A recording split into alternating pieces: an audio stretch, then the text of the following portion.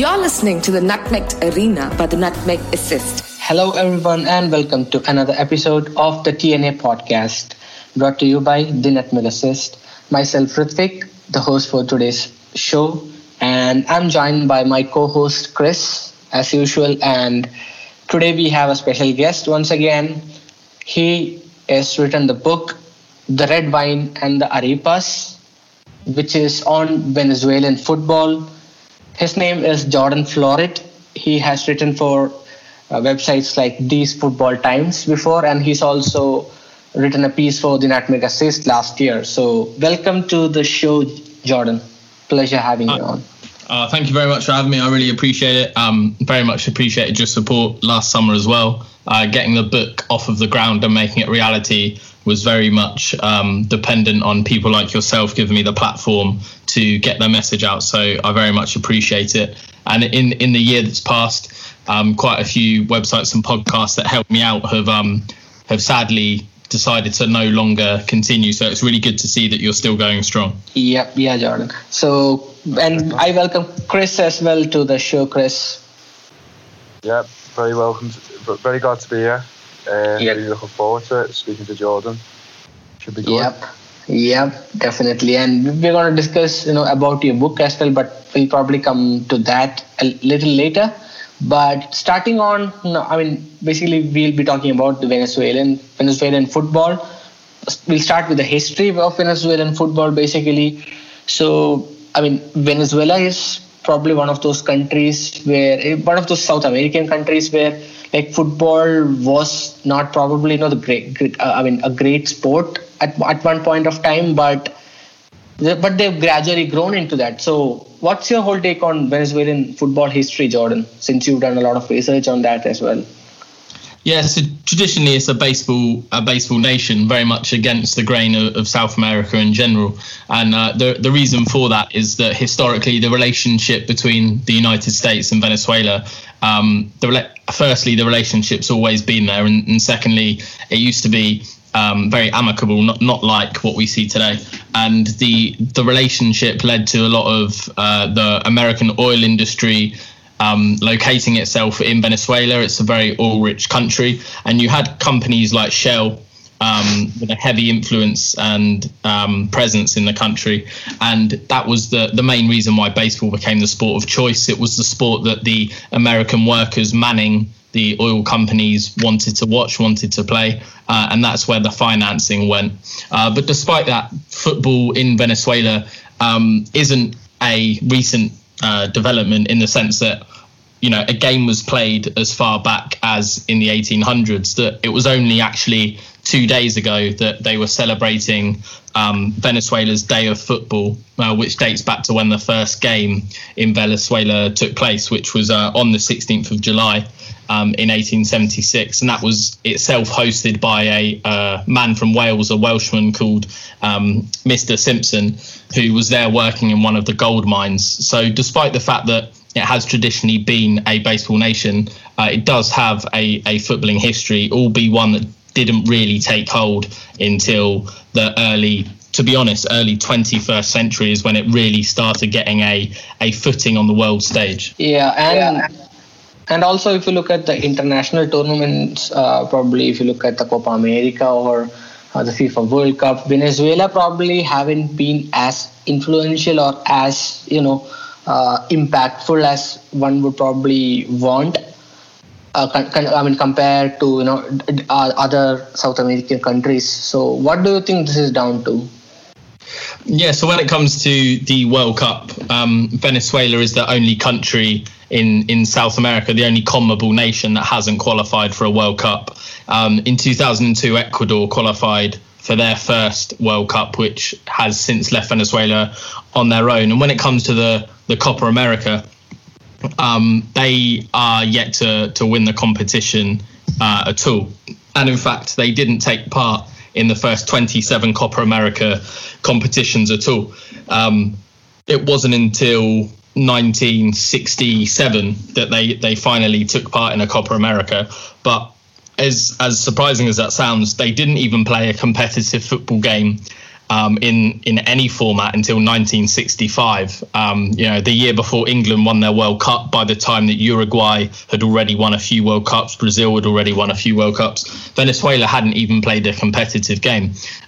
So in terms of an international impact, they didn't have one. And between 1967, their first Copa America, and 2007, 40 years later, they didn't win a single game at the Copa America at all. They won one in their first competition in 67, and their second win didn't come until when they hosted it themselves in 2007. So they really did have an abysmal record on the international stage entirely. It was so bad that between the year 2000 and going back to 1981, they'd actually only won 2 FIFA fixtures. They won one in 1993, which was against Bolivia. But before that, they hadn't won a friendly. They hadn't won a fixture since 1981. So it was a country where football, it wasn't just not paid attention to. Like it barely existed on the international stage. That's interesting. What about the domestic league? From a European point of view, Jordan, whenever you think of the South American leagues or the football leagues within South America, notably Argentina and Brazil get listed as the main two. And probably given the research that you've probably done for your book as well, is that something that can ever get changed, or can Venezuela football ever get up to the level that those two countries are at domestically? In terms of just football, it definitely can. Uruguay, for example, they won multiple World Cups. They have a track record of excellent world-class players, like most recently Suarez and Cavani and Diego Forlan, and that's just strikers. And their population is 3 million. Venezuela's 10 times that size. They got a population of 30 million. They're an oil-rich country. Economically, at the moment, it's an absolute disaster out there. But that doesn't have to, and hopefully will not remain the case. And when the time comes that their economy is stronger and that they can invest a proper amount of money in football, they already have things that are in their favour. And the Venezuelan domestic scene has very much improved in the past 20 years, to the point where if the economic situation in Venezuela was to improve, they do have raw talent and they do have infrastructure that is blossoming to take advantage of that. Brilliant. And is that shown as well in the development of young players coming through domestically? Yeah, so and the players they're producing. Yeah, massively so. So in Venezuela in 2001 were taken over by a manager called Richard Paez. He was the first Venezuelan to manage the national team in competitive fixtures. And this was really symbolic of how Venezuelan football was up until that time. It was very much a game played by foreigners within Venezuela. The domestic league was traditionally dominated by settler teams from Europe. So the teams that won the titles in the early years of its professional setup were teams like Maritimo from Portugal, Portuguese, Deportivo Italia, Deportivo Española. Like the clues are in the names. These were teams that were made up of Europeans based around their communities, whereas the game didn't really develop itself within Venezuela. The game existed, but it very much just played host to other countries playing football within its country. Yeah. And that was even borne out in the national team, where the national team was managed by foreign coaches, and you even had players from other countries naturalizing and representing Venezuela. That really changed in 2007 when Richard Paez became manager. One of the first things he did was he stopped calling up players to the national team that weren't Venezuelan born and bred, and he completely went about changing their identity through the way they played football. Before, they went into every game basically presuming that they were going to lose, and very much a case of let's lose by as few goals as possible, whereas Paez very much changed the attitude to we're die trying, and started playing attacking football. And in the first 12 months, in fact, like they didn't win a game under Paez, but they put in really strong attacking performances that really surprised people, and that eventually bore fruit, and they, for the first time in their history, won competitive back-to-back games and went on a 4-game winning streak, which included like a very historical 2-0 win over Uruguay. So things really improved then, and Paes left a legacy in not only changing the face of the national team, but one of the final things he did in 2007, which was when Venezuela hosted the Copa America, is not only did he get them out of the group stage for the first time in their history, but he encouraged the Venezuelan Football Federation to make a rule change to the domestic league. And that rule change was that every lineup had to have at least one under-20 being fielded at all times. So every starting 11 had to have an under-20, and if that player was substituted, he'd have to be replaced by another under-20. And that's really dragged the quality of the national team up through the youth levels, which we're now seeing benefit the senior team. They're now 25th in FIFA World Rankings. That's the highest they've ever been, and it's about a climb of 45 to 50 places in the past 3 to 4 years alone. That's excellent. Again, I don't have too much from a European point of view.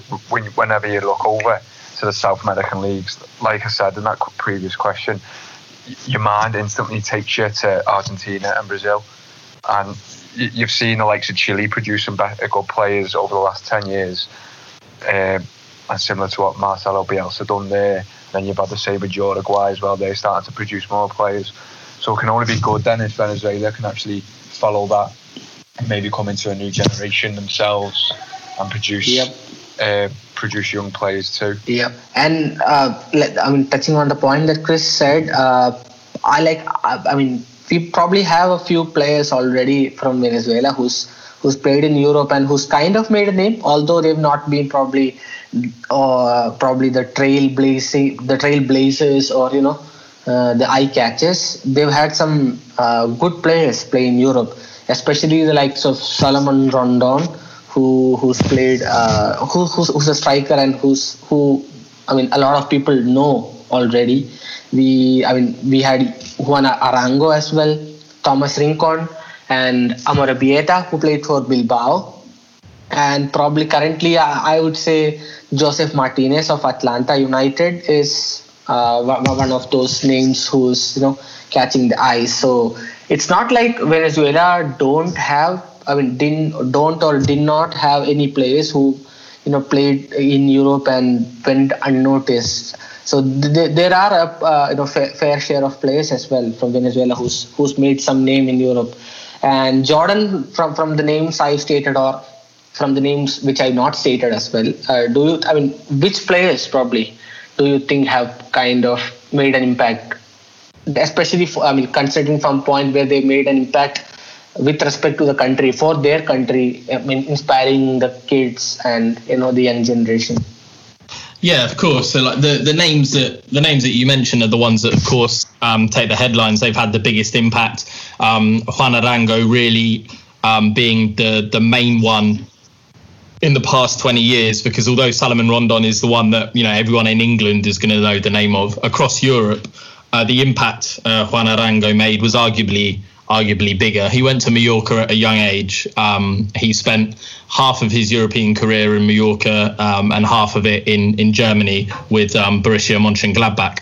And that's a really important time period that he spent in Europe, because before him, he was already in the national team at the turn of the century at a very young age. But before him, the amount of Venezuelan players that had played in Europe was absolutely minimal. I think he made the move to Europe in around 2001, 2002. And it was only 10 years earlier that the first Venezuelan to play in Europe happened, which was a guy called Stalin Rivas. He moved to Standard Liège in Belgium in 1991.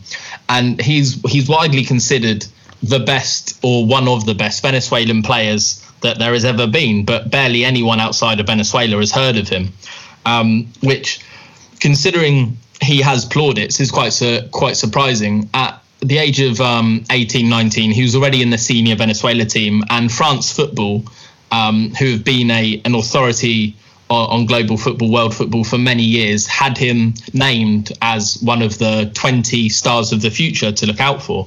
And then he got this move to Belgium. But he said, when I met him in Caracas, he said one of the big problems was that in Belgium, nobody took him seriously as a footballer, because when they learned that he was from Venezuela, all they wanted to talk about were the beauty queens of Venezuela. They've got the record for the most amount of winners of beauty pageants across the world. And then after that, they just wanted to talk about maybe drugs, because it was next to Colombia, or baseball. The last thing that they wanted to discuss with him, despite the fact he was a professional footballer, was football. So his time in Europe was really short-lived. But when Richard Paes came to the national team job in 2001, 10 years later, he knew that he needed to change the way that Venezuelan players were viewed, because the problem wasn't their ability or their talent. It was very much the way they were viewed. His belief, as the belief of his brothers are as well. He's one of 12 brothers, half of which all have a professional football background. His view is that Venezuelan football players are technically as good as Brazilian players, but what they lack is the reputation that Brazil has rightly earned over the past 100 years on the world stage, but also the game intelligence. We talk a lot about good young South American players coming to Europe at a young age, but then we need to remember a lot of them lose their way and don't fulfill the talent that we all think they have. I mean, a lot of the time that's because they don't have the game intelligence. They can play a good pass, but they don't know when to play that good pass. And Paes said that that's very much the problem in Venezuela as well. A lot of the players, because the quality traditionally of football in the country was low, and the quality that you're seeing on TV was minimal because all the TV was baseball, kids were teaching themselves football. They were learning on the streets and they were picking up bad habits. They weren't learning things like taking your first touch out of your feet or knowing when to pick a pass. So you had very good players that just lacked game intelligence. So Paes knew that what he needed to change was the way that Venezuelan players were viewed in the eye of the world. And the thing that he did, which was most important, was arranging for the national team to play in Europe and against European opposition, because traditionally Venezuela were only playing World Cup qualifiers and Copa America games all against the same 9 teams, the same South American opposition, because all the European teams that were playing friendlies against South American teams were playing against Brazil or Argentina. They had no interest in playing other teams if they were going to travel to South America. So what Paes knew was important was to get the funding from the federation to bring Venezuela, the national team, to Europe to play friendlies. So that's what he did. And the biggest marker of success that had was when he took charge compared to when he left in 2007. The number of Venezuelans playing their football in Europe that made up the national team literally reversed from a handful playing in Europe to only a handful still playing in Venezuela. He really did flip the ratio, which has been to the benefit of players that we see today, like Salomon Rondon, Thomas Rincon, Roberto Rosales and Josef Martinez, which have really benefited from what the generation before, whose names you won't know, laid the platform for them to achieve. The biggest Venezuelan football heroes of the past 20 years are the ones whose names you don't know, because they didn't get the opportunity to play in Europe or to a high level in Europe. But what they did was open the door for this generation to do so. Yeah, and I mean, coming to the 2019 Copa America, just for a second to talk on the managers. Venezuela actually managed to qualify for the knockouts, where they met Leo Messi's Argentina, and they got knocked out after a 2-0 loss in that game. Rafael Dudamel was their manager last year. This year, I mean, at the beginning of this year, he came up with an announcement that he was leaving as a manager, and he actually blamed his relationship with officials for that. And right now, the manager is Jose Peseiro, who is a former Portuguese footballer as well. So, do you think that Dudamel had done a good job during his spell, and probably what's your take on the new manager, Pesero is? Dudamel did a great job, regardless of his reasons for leaving, which what he said is true. He left because his relationship had soured with the federation. 100% what he said is true. What he didn't expand on is why his relationship with the federation got to that point.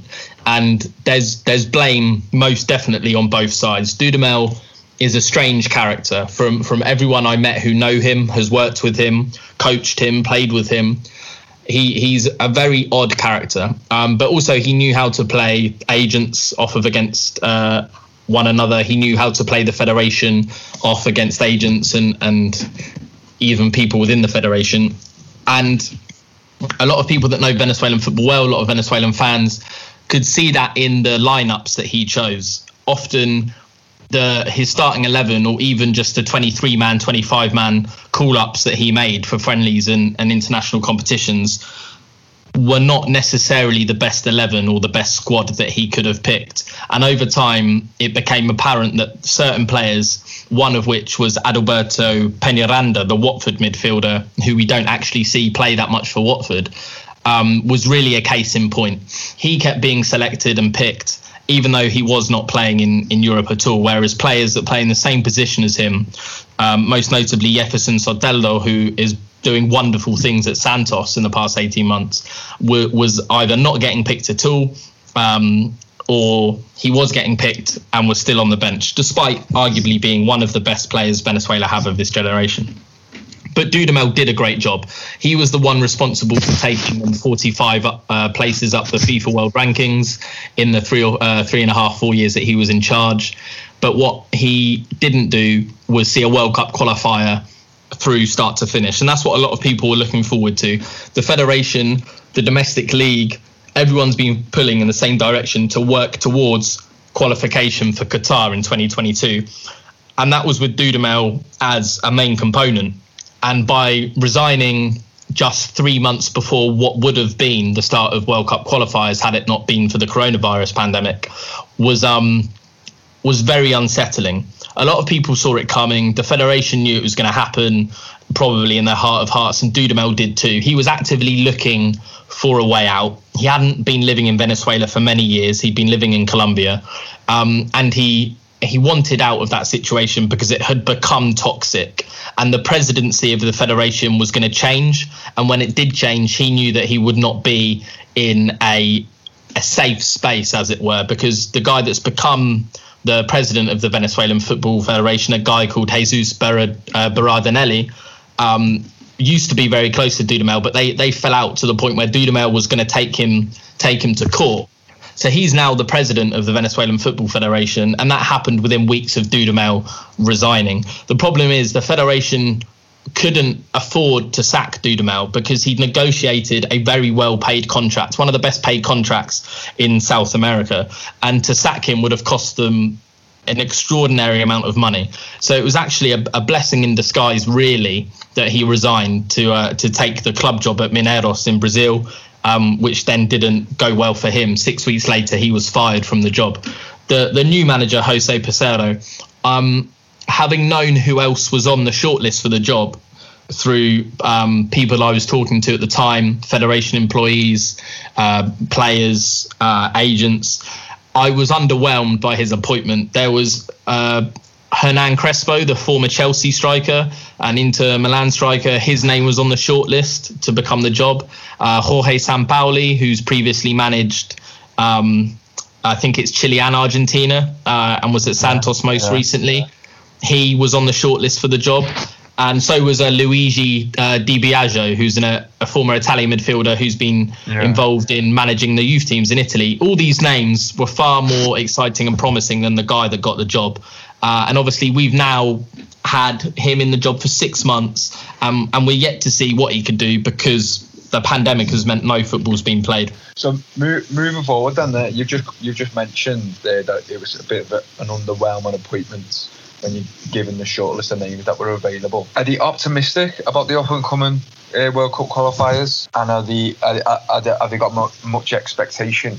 Yeah, so the expectation is for Venezuela to qualify for the World Cup. In terms of the federation coming out, in terms of setting like professional objectives, qualification is the expectation, and I fully believe that if it looked like they weren't going to make it early doors, I wouldn't be surprised to see them make a rash decision and sack Pizarro if they had the option to.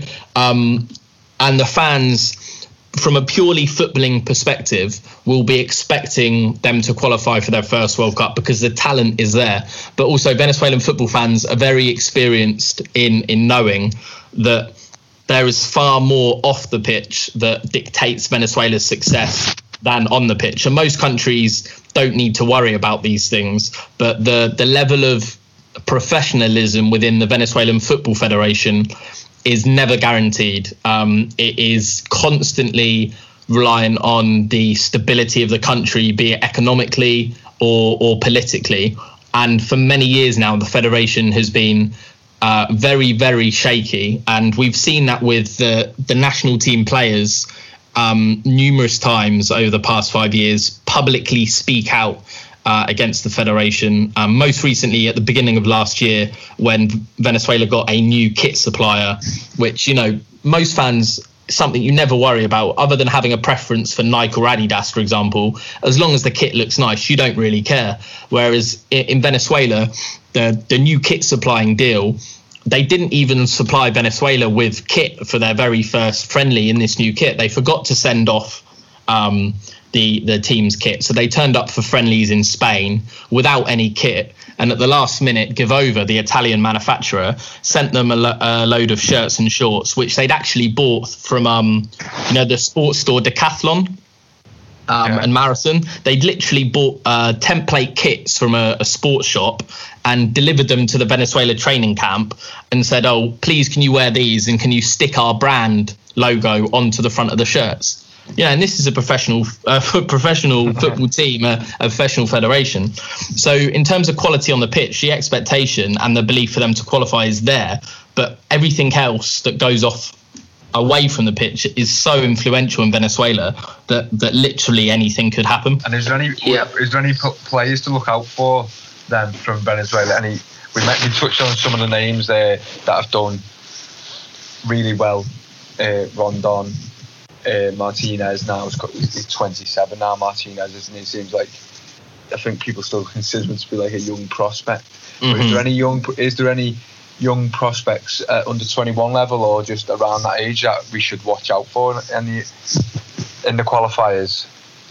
Yeah, definitely. So around that age, just above that age bracket you said, there's Yangel Herrera. He's a defensive midfielder contracted by Manchester City. They signed him, I think, in 2017 now. But he spent the whole time out on loan. He's been out on loan at New York City.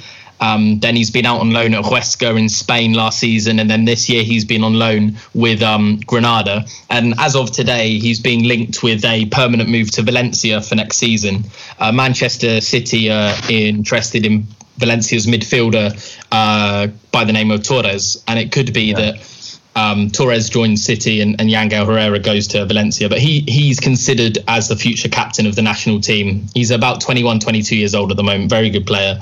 And in the same breath and the same generation, you've got Jefferson Soteldo, who's at Santos, publicly said a few months ago that his dream is to play for Manchester United. He's certainly good enough to play in Europe, and at his young age, having not left South America yet, whether he could succeed at that level is an unknown. And then the other one is Walker Fariñas, a goalkeeper who's just joined the French club Lens on loan for the season. He's a really big talent. As for Venezuelans under the age of 21, the vast majority of talented Venezuelan players under 21 will still be in Venezuela, and they're players like Anderson Contreras at Caracas, a defensive midfielder who again is considered a future star at international level. And then you have a few players at a team called Estudiantes de Merida, Ronaldo Rivas, Christian Rivas and Christian Flores, all of which will, I imagine, be making the step to Europe at some point in the next few years. Yeah, and you touched upon Vulgar Farines there. This is actually a Patreon question as well from our patron Dieter Van Gogh. So you were talking about Farines' loan move to Racing Lens in France. So I think Lens got promoted to Ligue 1, and Yes. he'll be playing Ligue 1 next year, and that is actually a loan deal. And Farines is a player. I mean, I was talking about the Copa America game where they got knocked out by Argentina. So Farines had made a bad error there, if I'm not wrong, if I remember it correctly. But he is a player who's known to have a lot of potential, and he's one of those players who's very highly rated as well in Europe. I mean, I've seen people, goalkeeper analysts say good things about Farines and the talent that he has. So do you think this move to Lens, to France, is probably the big break for him, a chance for him to prove that he is good enough? Yeah, massively so. And there's the option in that loan for it to become a permanent transfer. And I fully expect that to be taken up. And if it isn't, probably it will be because another European club managed to get in there. I don't know if the contract clause is that they have first dibs on a permanent transfer, and whether they need to make that decision by a certain time. For example, a few years ago, Southampton had Toby Alderweireld on loan from Atletico Madrid. We had the option to buy him. I'm a Southampton fan. We had the option to buy him for 10 million. But if we were going to do that, we needed to let Atletico Madrid know by the January. We had him on a season-long loan. We supposedly forgot to let them know. And by the time we came round to saying, yeah, we'd take him for 10 million, that contract clause was no longer exclusive, and Tottenham came in and stole him from under our nose. So I fully expect Farines to be taken up by a European club. He's been offered out to European teams before. Last year, an agent that I was talking to had offered him to West Ham, and they turned him down because they thought he was too short. And that's been one of the things that has held him back so far, is he's not the tallest goalkeeper at all. I'm not even sure if he hit 6 foot. He might be just under 6 foot. And until he was about 15 years old, he played up front. He didn't come through the youth ranks as a goalkeeper, but he is incredibly adept. He's very, very quick across his line, very agile, and some of the shots that he makes, you don't know how he does it. I fully expect him to move to Europe in the mould of the other South American goalkeepers that we've said in recent years, none of which are the tallest. Keylor Navas isn't tall at all. And he's had a great career in Europe. Likewise with David Ospina, I know a lot of Arsenal fans, aren't ever going to rate Ospina highly because he's got an error in him. But he very much has the ability to succeed in Europe. And it was no surprise that during the Copa America last year, Barcelona were being linked with signing him. I do expect this move to France to be the beginning of a career in Europe.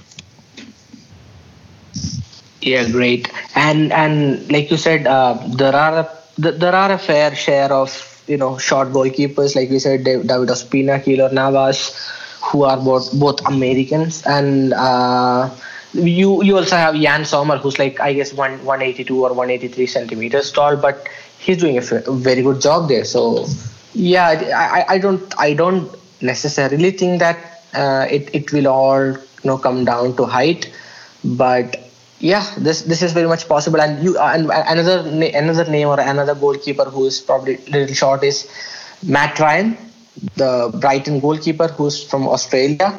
He's been really good for Brighton, and he's kind of made a name in Europe too. But he's also not tall, and he's also a short keeper. So I don't necessarily think that might hold him back if he has the mentality to break out. So yeah, that's something. I mean, whatever you mentioned there is pretty much sums up Farines. And you had Shay Given as well. Shay Given was a relatively short goalkeeper. He had a very successful Premiership. Yeah, correct. As well. So I think as a keeper, I think if you've got agility, I don't really think your height plays can be too much of a detriment. If you say like around that bracket that you mentioned there, Jordan, just under the 6 foot. I think if you've got agility to sort of go against that, then I wouldn't think that the height would be too much of an issue. No, not at all. It's one of those things that as soon as a goalkeeper gets caught out or makes a fumble, whereas a taller goalkeeper might get a free pass, straight away commentators will start pointing out, he's short. It's more perception over whether it actually matters. And unfortunately in Europe we've still got this perception that goalkeepers and defenders centre backs need to be like 6'3".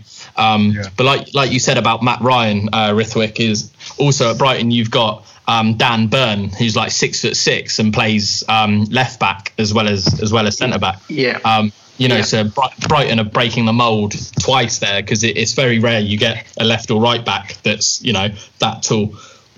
Correct. Yeah, definitely. I mean, I see Dan Burns there, and I say like, oh, this is different. And Potter is definitely a manager, who does things his own way. So good, full marks for innovation. Maybe not so good marks for the season that they've had. Okay, so moving on to the final part of this podcast, where we'll be discussing about your book, Red Wine and Arepas. So again, this is a pattern question from the same guy, Dieter Van Gogh. So he asked you, what was your motivation, in writing a book on Venezuelan football? So I've been following Venezuela since around 2012, so about 8 years now, and I'd always taken an interest in the country since I first started learning about it. I'm a big reader. I normally get through like a book a week, and I'd started reading about South American countries in general. My granddad was from Spain, and that's sort of how the interest started, because I lost him at a young age, and when he died I lost contact with the Spanish side of my family, so I was sort of like reading to fill the gap, which led me to South America mainly through the football. But when I got to Venezuela, all the books about Venezuela always focus on the same topic, which is Hugo Chavez's presidency and what we've had since then, and Simón Bolívar, who was the Venezuelan independence hero in the 1800s that sort of broke the country free from Spanish rule. And I'd normally, after reading books about the culture and the history of the country, I'd normally turn to football for further understanding of how the country works. You've got lots of very good books about football in South America that help you understand the countries. And like Chris said earlier, most of that focus on South American football is in Brazil and Argentina. Jonathan Wilson has written an incredible book on Argentina through football called Angels with Dirty Faces, and there's plenty of books on Brazilian football. For me, Alex Belos's Football, the Brazilian Way of Life is probably the best. But when I got to Venezuela, there aren't books on Venezuela in the English language that don't focus on Chavez or Bolívar. And I thought that was a shame, but there was nothing I could do about it. And this was going back 6-7 years now. So my interest remained in Venezuela because it's a very curious and interesting country. But in terms of football, I didn't really have any interest in Venezuelan football until 2017 at the Under-20 World Cup. They made the final and lost 1-0 to England. So obviously I took great interest in that tournament because England were doing well, but also the way Venezuela played, in particular the player I mentioned earlier, Soteldo, was really eye-catching. And what sparked my intrigue is that Rafael Dudamel, that we spoke about earlier, he was the manager of the Under-20 team at the same time as being the manager of the senior team. And I just thought, as simple as that is, we don't see that often at all, and it was clearly working to the national team's benefit because there was a clear pathway up through the youth ranks, and I know it's not like club football where you get teams like Chelsea most recently in the past 10-20 years where they produce lots of good young players but have their pathway blocked to club team because new signings are brought in, the first team because new signings are brought in. International football, there's no law that means that should be the case. But we still see that. We see plenty of players in England who have very long, successful under-21 careers, but then don't make the senior team because of what is happening at club level. For example, some of the best players at the World Cup that year for England have yet to make any impact at club level, most notably Dominic Solanke, who has been at Liverpool, is now at Bournemouth, and has become a bit of a laughing stock. But in 2017, at a young age, he had a lot of talent. And what I just saw with Venezuela, having the same guy in charge of the under-20s and the senior team, is that, you know, he was seeing both firsthand, and that pathway was there, albeit in different circumstances. So I started taking an interest in the national team back in 2017, and last year I wrote an article about them for These Football Times, where I explored that philosophy and how they were doing, and the fact that they were climbing the world rankings. And I set it against the backdrop of what was happening in the country politically and economically. As a freelance writer, I've always sort of tried to stay clear of writing about topics that are as divisive as Venezuela, because you don't want to alienate your readership, and Venezuela is one of those topics that does divide people. So I'd always stayed clear. But having written that article for These Football Times, quite a few Venezuelans that have left the country that can then read and speak English, who had seen my article, got in touch with me and gave me really kind feedback, and said that it was nice for them to see somebody writing about Venezuela in English, giving attention to their country that they thought it deserved. And the other thing was, off the back of that article, I started getting offers from other people within Venezuelan football to write other stories. And it got to the point where what I was being offered, I felt was worthy of more than just a few articles.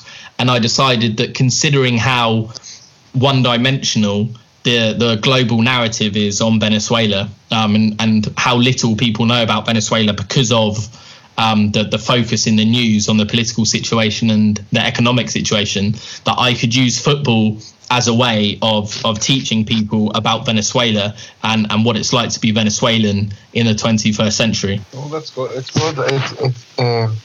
Like you said, it's good that people such as yourself take that initiative, really, to write about football in these. I don't want to call Venezuela lesser countries, but they've certainly not got the profile as, say, an Argentina or a Brazil. So it's great to see someone like yourself actually doing that and bringing it to the attention of people, Venezuelan football, because I suppose countries like that, I don't know, you'd probably be able to comment on more about this yourself. The receivership that you've probably done on previous articles, that you've, sorry, I'll reword this better.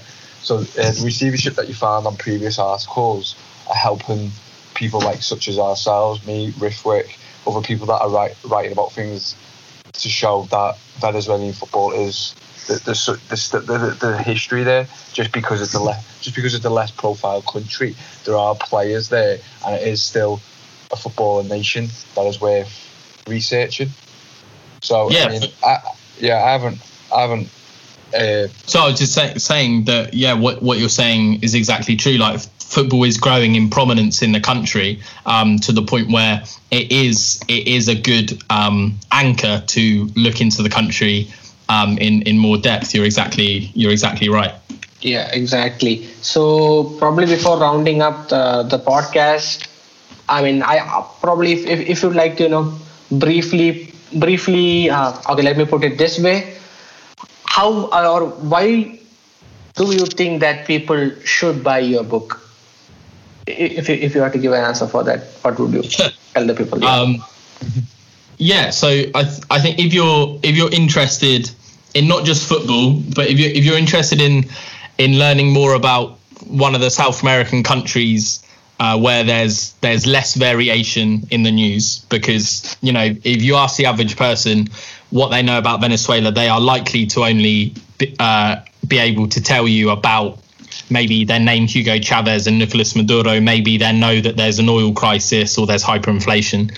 So if you want to read about one of the lesser known countries, and it just so happens that football is an accessible way of looking into that country for you, then I'd recommend reading this book. Like it's not just a book about football.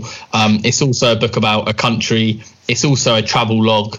I talk about my experiences in Venezuela and my time out in the country alongside the football. And it, at the heart of it, beyond the football, it really is a collection of stories from people whose lives are in Venezuelan football, and what it means to them and what the reality has been for them to grow up in Venezuela. And where can people expect to buy or read the book? So it will be going on pre-order this month. It will be going in pre-order towards the end of July, early August, for a general release of the 31st of August. The link to pre-order it will be in my Twitter bio. My Twitter handle is The False Libero. It will be available to buy on Amazon as well as my own website, Big Cartel website. But if you follow me on Twitter, that's where any announcement and news will be. Great to hear that, Jordan. And I'm definitely looking forward to buying a copy as well when the general release is out. I mean, yeah, that's great. It does sound like a really interesting book. Yep. Can I ask as well? How did you come up with the title of it, Jordan? Red wine is the nickname of the national team. The national team are known as La Vino Tinto, which translates as red wine, which is the colour of their national team. And then arepas is you're simplifying it by saying it's like a sandwich, but in the sense of it's something that you fill up with meat or vegetables or fruit or whatever to eat. It's the closest thing that they've got to a sandwich. They eat it day in, day out. It's sort of a bit like a pita bread, but it can be used as a breakfast, lunch or dinner, as well as a snack, depending on how big you make it. And it's really like a staple part of Venezuelan food and part of their everyday life. And then it's a very religious country. It's a very Catholic country. So the idea of red wine and bread and Holy Communion, and with the idea of football becoming a religion, to have red wine and arepas as sort of a very symbolic representation of a Holy Communion, sort of how I tied the title together. Yeah, that's great. That's great. Yeah. So, that brings us to the end of this episode, Jordan and Chris. So it's been fun talking to you, Jordan, about the book, about Venezuelan football. We try to, make our podcast as unique and, as diverse as possible. Diversity is probably the word. And we would definitely be open to having you again on this podcast, probably maybe 2 or 3 months after, you get a few reviews on your book on probably some other topic. We know that you support Southampton because I follow you on Twitter. So it's your club is also going well under Ralph Hasenhuttl. I definitely enjoy watching Southampton play. I definitely like Hasenhuttl as well.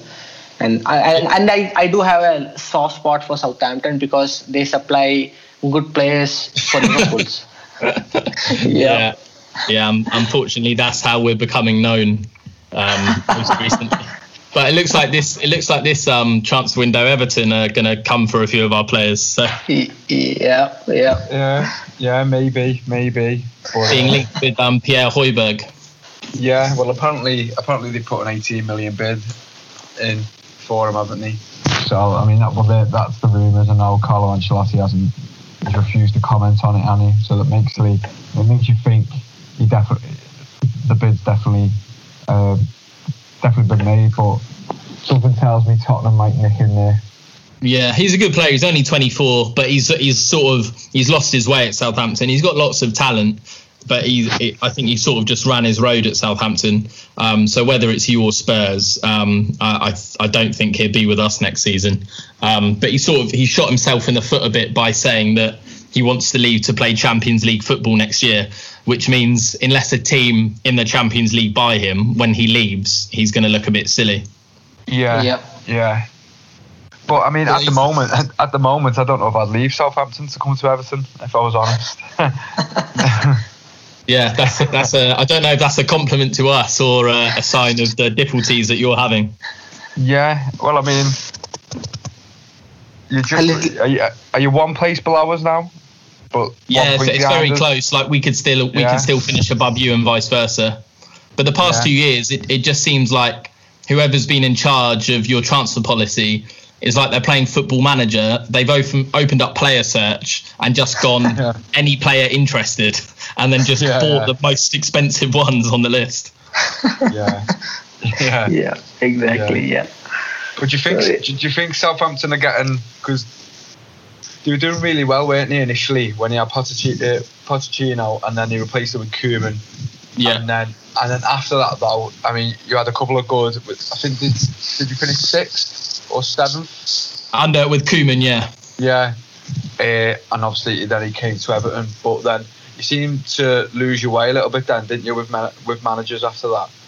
Yeah, it was. The problem was exactly. Claude Puel was where it started, and then when we fired him, a lot of people were like, "Why did you fire him? You got to 8th place." And then you saw how he sucked the soul out of Leicester, and it wasn't until he had that to his name as well with Leicester that people sort of understood why we got rid of him. It was misleading that we finished 8th under him, because we finished 8th with 46 points. And we've got 46 points now with 2 games left, and I think we're 13th. So it was very deceiving, the finish compared to the points, and it was just a massive change in the style of football that we were playing. It's sort of like Spurs this season. You've gone from having Pochettino for like 5 years to having, well, even longer, I think, to having Mourinho, who's completely different style of football. And that's sort of what happened with us. To go from Koeman to Claude Puel was just a very, very contrasting change that happened with no thought of the ramification past the first team. Yeah, and I noticed as well during that period, before that, there seemed to be a pathway into the first team for younger players. A lot at Southampton. Southampton were quite well known for it for that period, when they constantly bringing young players through, who actually then just stayed in the first team. But then it seemed to drop off a little bit, didn't it? And yeah, it did massively, and there were 2 reasons for that. Firstly, when we had Pochettino, a lot of the success we've had or should have had since Pochettino is down to Pochettino, because when he came in, he didn't just manage the first team, but he completely dictated and set the tone for how the entire club was going to be run, all the way down to like under 9s. All of the youth teams played the same style of football. They did the same training, coaching drills at academy level. The transfer policy was set. He set the blueprint for how the club was going to be run for years after he left. And although Koeman didn't play exactly the same style of football as Pochettino, because it was different, the sort of standard shape and the overall approach to how the club was going to be run largely stayed in place, which was down to the director of football, Les Reed. But when Puel came in, not only did we step away from the same style of football, which meant that the young players who were previously coming into the first team were now, if they were going to join the first team, had to completely learn a new way of playing football. It was like any youth player couldn't just seamlessly step into the first team. They may as well have been a signing from the other side of the world, because it was a completely different style of football. Whereas before, with Poch and Koeman, a player could just step up into the first team and slot straight in because it was the same style of football. That changed when Puel came in, and then after Puel we had Pellegrino, but more drastic for the club was Mark Hughes, who just did not trust in the young players at all. We didn't see him give players a chance. He wasn't there long, but he very much went for tried and trusted players and tried and tested football that kept us up in that season, which I'll forever be grateful for. But I have no idea why we then gave him a permanent contract, because to begin with, we only gave him a contract to the end of that season, and there was a clause in his contract that said, if you keep us up, you will get like 3 million. I can't remember the exact amount, but just for keeping us up, he got a few million. And for me, that should have been like, job done. You came in, you kept us up. Now let's go and get someone better. But then for some stupid reason, we decided to give him a 2 or 3 year contract. And that really set us back. So it's not at all surprising to me that now with Hasenhüttl, we're playing a more alike to the football that Pochettino introduced all those years ago, that we're starting to see our young players come through to the first team with more of a chance. The problem is our academy isn't as strong as it was 10 years ago. The players can step in seamlessly and effortlessly, but they're not the same quality as Luke Shaw, Callum Chambers, James Ward-Prowse, or at least they don't seem to be at the moment. Yeah. And I really like the manager. He was one of the managers that I wanted to get the Everton job when Marco Silva got the job. I wanted them to go, but he just left Leipzig, and he's out of contract with them. So I was when I was on Twitter at the time, I was trying to sort of say that's who I'd have in charge. And given the way your season as well, when you got beat 9-0 by Leicester. And as anything happens in the Premier League, anything of that nature happens, it's all like commotion. But he's turned the season around gradually, hasn't he? And I was really impressed with you in the first half at Goodison last week. I mean, probably should have went in at half time, 5-0 up. Yeah, I can't believe we didn't. But the saving grace was from fairness point of view. It's a good job really that Ward-Prowse missed his penalty, because it was never a penalty. Yeah, it was never a penalty. Yeah, but from open play, we could have been 3 or 4 up. Yeah, but you could just see the pressing system that was in place, that he's got in place with the midfielders. Our midfielder couldn't cope. You were hounding us, and you weren't just pressing them on the ball as well. You're cutting off passing lanes, which is, I know. That's what he's known for, isn't it? That's what he was doing at Leipzig, and that's what he used to call him. He was more Klopp than Klopp. That's yeah. Yeah. So it will be. And the lockdown is same. Especially, but again, it's going to come down to what happens off the pitch. Like our investment, our ownership is a complete shambles.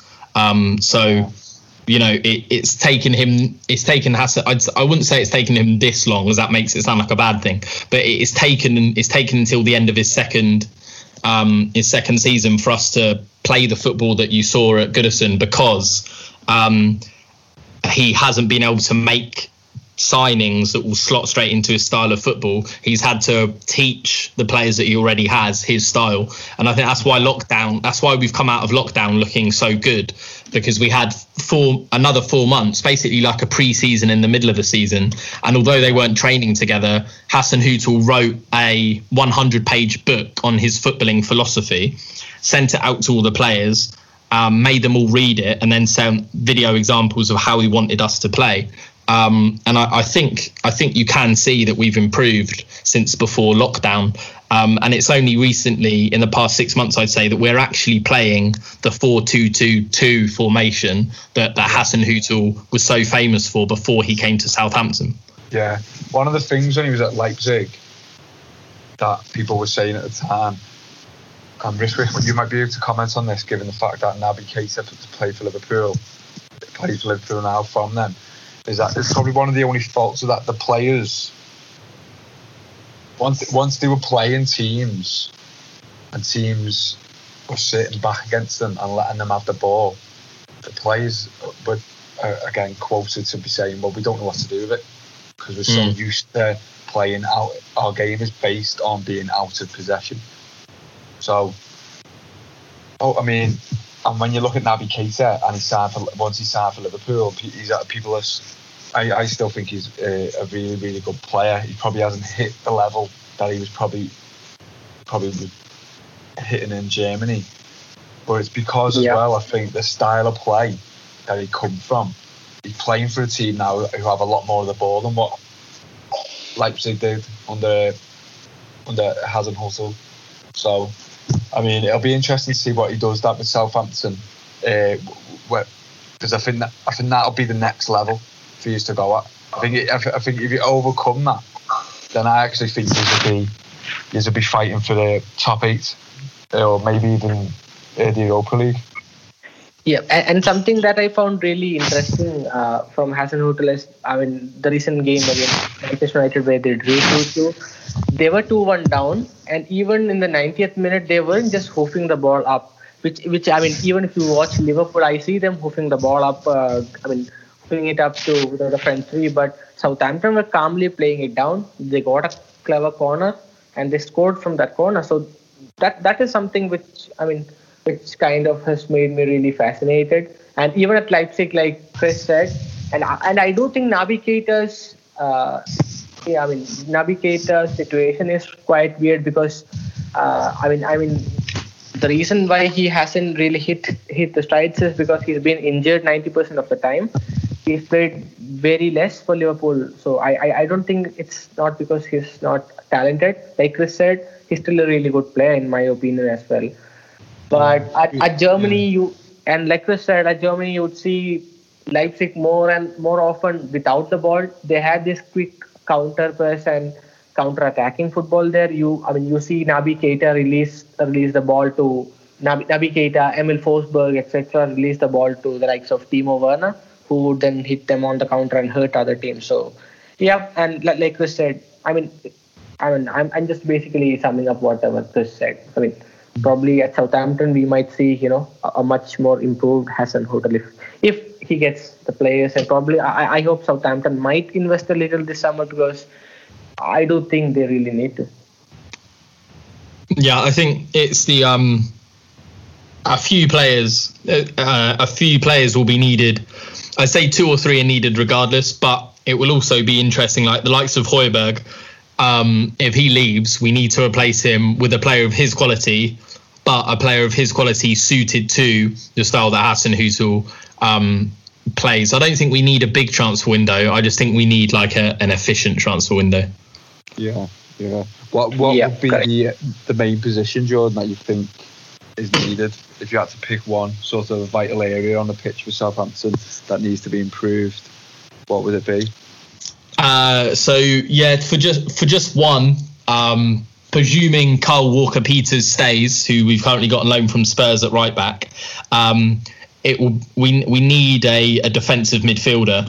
One thing that I'm quite intrigued about, the scouting reports that I'm seeing about Højbjerg, watching him week in, week out, a lot of the scout reports that are just number based are saying that his defensive output is excellent.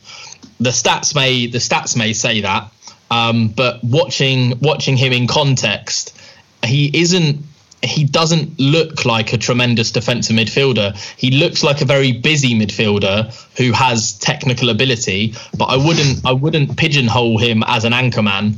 But he's playing that role because that's the role we need him to play, because Oriol Romeo is not good enough, basically. But so defensive midfield, if we had one player to sign, it would be a defensive midfielder. But if we don't keep Walker-Peters, we also need a right back. So a right back and a defensive midfielder are the immediate pressing concerns for improvements to the starting 11. Yeah. Great. Yeah. So yes, that probably brings us to the end of this podcast. It's been fun, Jordan, talking to you. I was going to call by on the podcast probably 13 minutes ago, and we spoke a good deal on Southampton and Everton as well. And like you said, Southampton is really a fascinating team, always to talk about. So it's been fun, and hope we can have you on our podcast once again in the future. And all the best. Yeah, of course. Thank you very much for having me. Thank you. And thank you, Chris. Yeah. Thanks, guys.